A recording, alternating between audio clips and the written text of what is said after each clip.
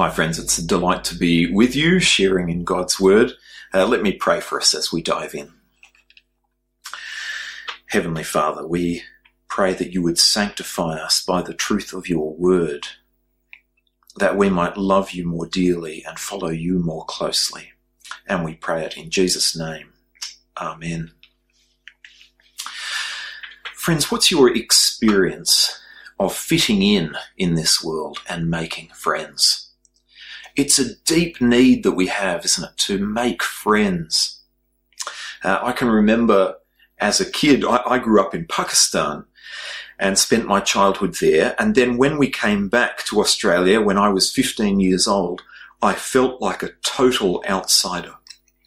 I didn't know any of the cultural references, any of the in-jokes. I didn't know the songs, the bands, the sporting heroes. And I felt like an outsider. And it's not pleasant, is it? Maybe some of you have a similar experience. We long for friendship, for connection, to feel like we fit in, that we're valued. And Jesus, in John 15 and 16, is going to talk to us about friendship. Friendship with him and what that means.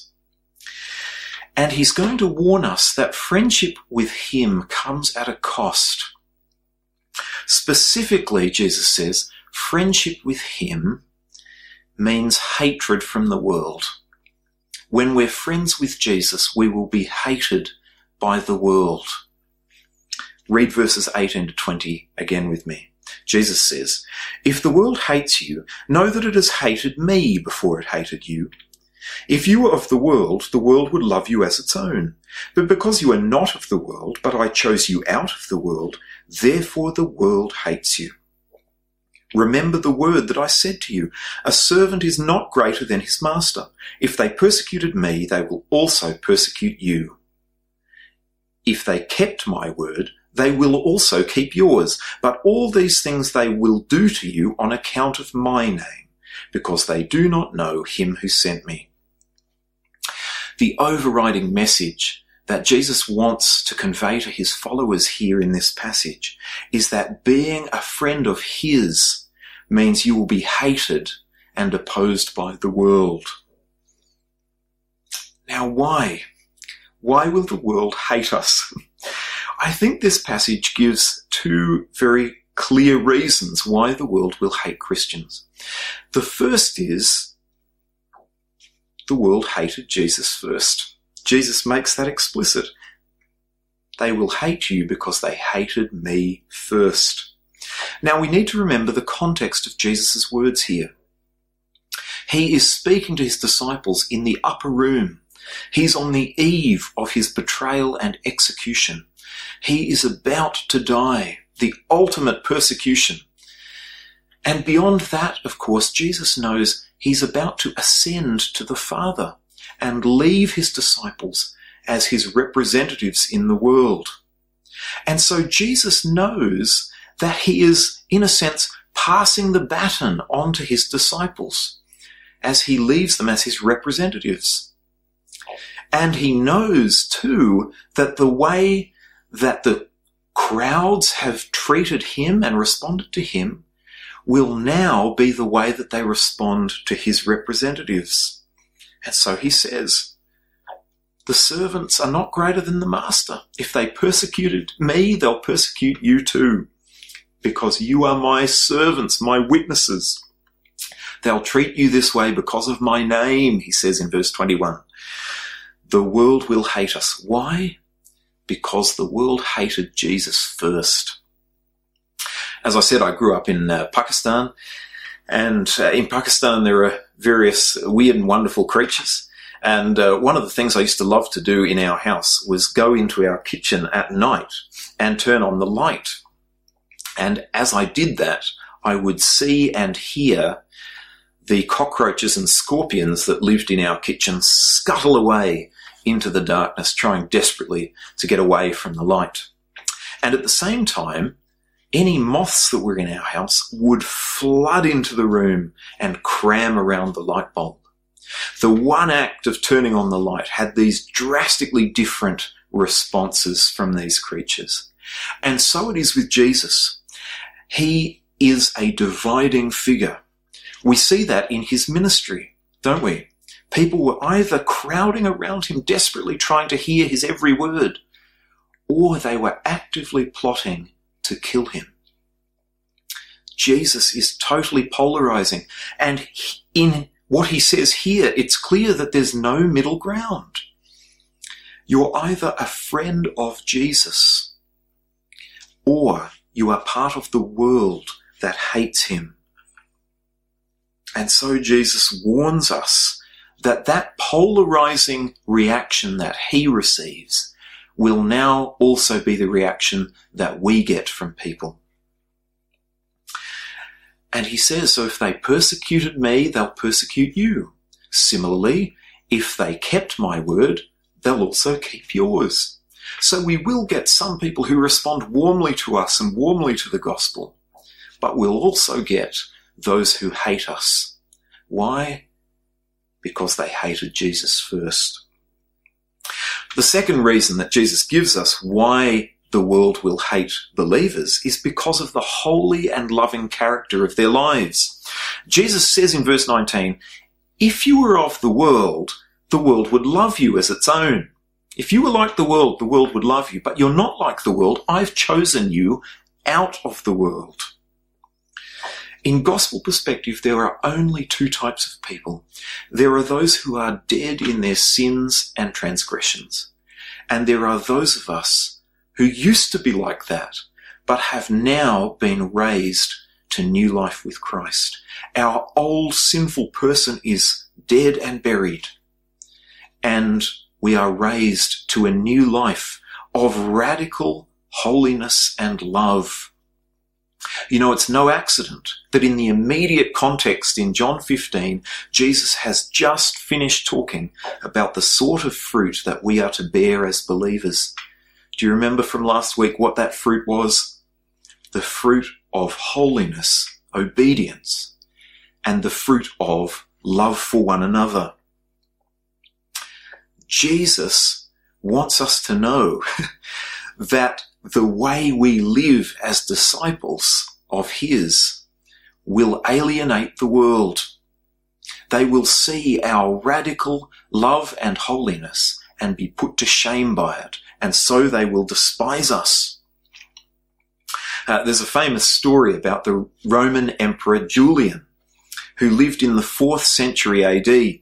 And Julian, believe it or not, was raised as a Christian. And yet he rejected faith in Jesus and turned back to Roman paganism. And in his writings, he laments the growth of Christianity because it dragged people away from the Roman gods. And this is what he says. Atheism, the Romans called Christians atheists because they refused to worship the many Roman gods. He says, atheism has been specially advanced through the loving service rendered to strangers and through their care for the burial of the dead. It is a scandal that there's not a single Jew who is a beggar, and that the godless Galileans care not only for their own poor, but for ours as well, while those who belong to us look in vain for the help that we should render them. Friends, isn't this a fantastic insight into the behaviour of the early church? Their love for the other was so visible that the watching, unbelieving world was ashamed. And here we have the Roman emperor himself expressing the scandal of it and the shame that he feels over this situation. Jesus wants us to know that our lives ought to be characterized by this scandalous love and holiness. And when it is, the world will feel ashamed and they will hate us for it. What about us, friends? Let's stop right here and ask ourselves what our lives look like. As you hear Jesus say, the world will hate you because of me and because you've been chosen out of the world and your life has been transformed, what goes through your mind?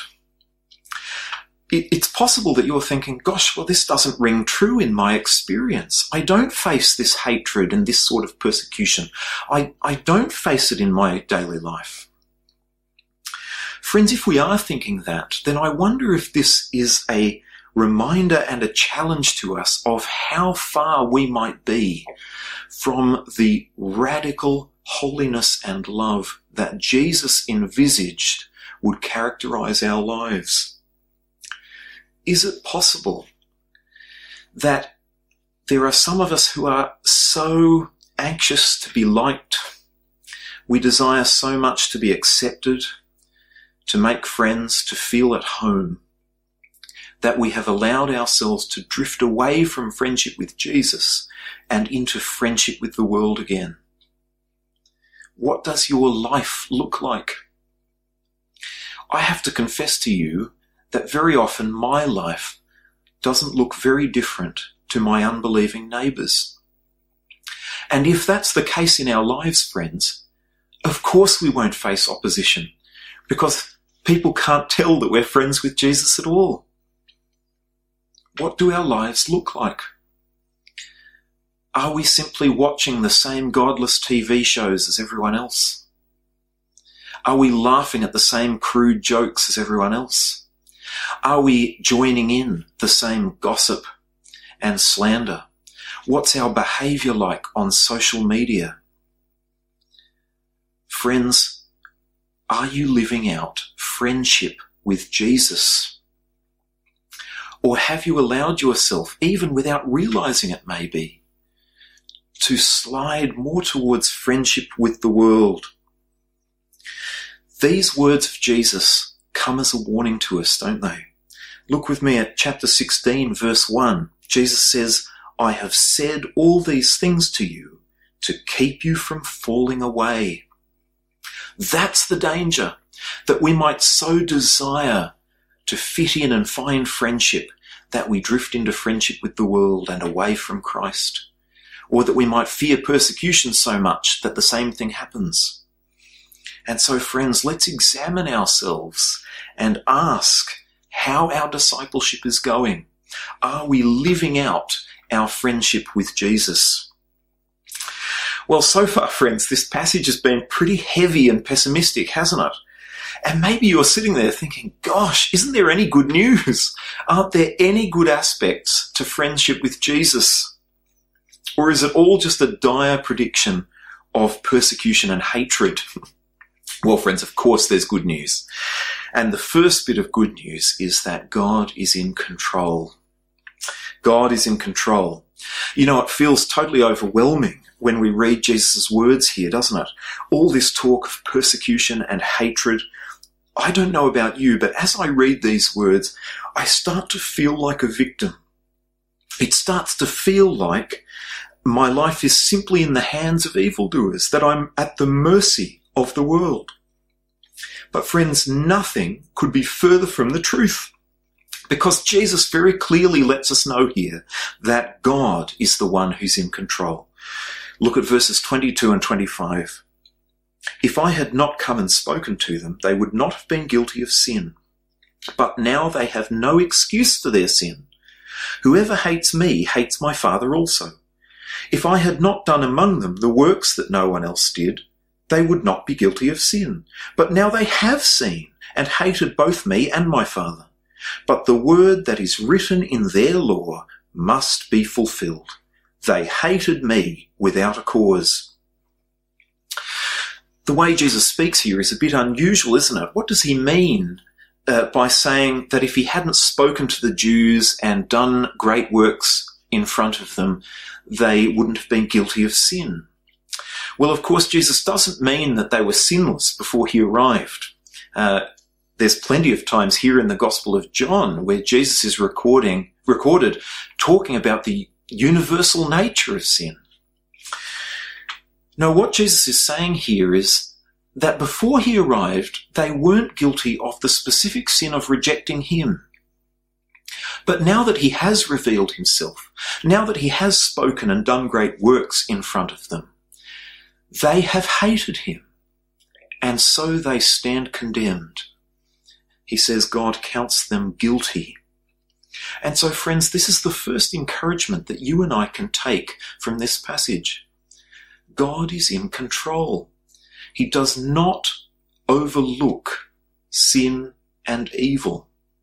He does not overlook the rejection and hatred of Jesus. He doesn't overlook the rejection and hatred of God's people. God condemns it, and the world stands guilty before him. God does not ignore evil. He has pronounced judgment upon it. But Jesus gets even more explicit in these verses, doesn't he? Because in verse 25, he tells us that the world's hatred of him is not a sign that God has lost control of the world. No, far from it. Jesus says, in fact, that the world's hatred of him is a fulfillment of God's word. And he quotes Psalm 69, and he says, the word that is written in their law must be fulfilled. They hated me without a cause. Now, Psalm 69 is a psalm of David, and David, of course, is the king who God promised that one day the Messiah, the eternal king, would come in his family line. This is a messianic psalm, and it laments the way that God's people are hated by an unbelieving world. It's a psalm that calls on God to judge, and it's a psalm that ultimately looks forward to God's victory over evil. And so as Jesus quotes this psalm and says this is to fulfill the law, he's saying God is in control. We are not to look at the hatred and persecution of the world and think for one moment that we are at the mercy of the world, that the world is spinning out of control.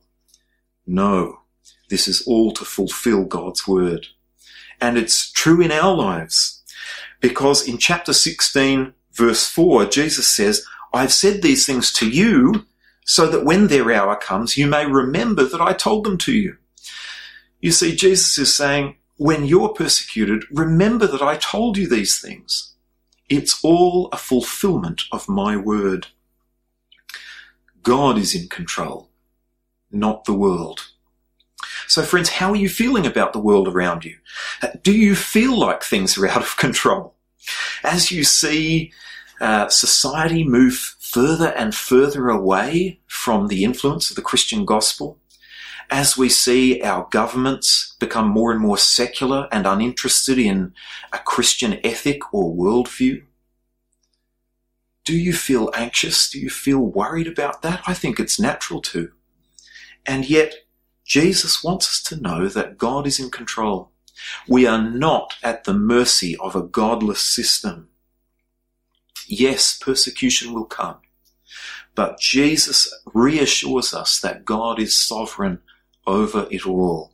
He knows, he watches, he sees. So take heart. He is in control. And friends, the final word of encouragement that Jesus has for us is that God is with us. Let's read verses 26 and 27. But when the Helper comes, whom I will send to you from the Father, the Spirit of truth who proceeds from the Father, he will bear witness about me, and you also will bear witness, because you have been with me from the beginning. You know, it's wonderful that at the same time as Jesus warns us about the hatred the world is going to have towards God's people, Jesus promises us that he will send the Holy Spirit to be with us through it all. You know, as I read this passage and I hear Jesus' warnings about persecutions, one of my main anxieties is the question, would I be able to stand up to real persecution? Or will I be like one of those ones that Jesus talks about falling away? History is full of inspiring stories about heroes of the faith who stood up for Jesus, even to the point of death, through torture and everything. But as I hear those stories, I feel dreadfully weak. I don't know how it is for you, but I have to confess to you, friends, that I'm one of those ones who shies away from talking about Jesus when I'm in a social situation that I think talk about Jesus will make it awkward. There'll be an embarrassed silence. Or maybe I'll offend someone else in the room who has different beliefs to me. I start to feel an anxiety and I shy away from witnessing to Jesus. I can't even stand up to peer pressure, let alone torture, and I feel terribly weak. What is the answer? How can I testify to Jesus when I'm so pathetically weak? Well, Jesus gives us the answer, doesn't he? And as usual, it's all a gift of God's grace. Jesus will give us the Holy Spirit.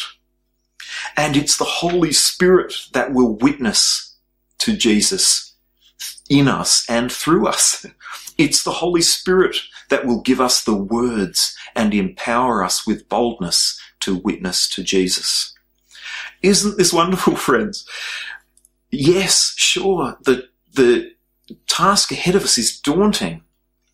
Sure, the persecutions that are coming are daunting. And yet it's God himself who meets the needs of the task. It's God himself, ultimately, who fulfills the task of witnessing to a hostile world with the good news of the gospel. He is with us, living by his Spirit in us, and he is able by his Spirit to complete the work in and through us that he has started. I said earlier that Jesus quotes here from Psalm 69, which laments the way that God's people are hated by the world. But let me read to you how that psalm ends. Let heaven and earth praise him, the seas and everything that moves in them. For God will save Zion and build up the cities of Judah, and people shall dwell there and possess it. The offspring of his servants shall inherit it, and those who love his name shall dwell in it. Friends, there's a day coming when we will live in Zion with Jesus, in the new heavens and the new earth with him, where there will be no more evil and hatred and persecution. But this is not just pie in the sky when you die, is it, friends? No, friends, we are able now to withstand persecution. We are able now to live lives of radical holiness and love. We are able now to witness to Jesus. Why?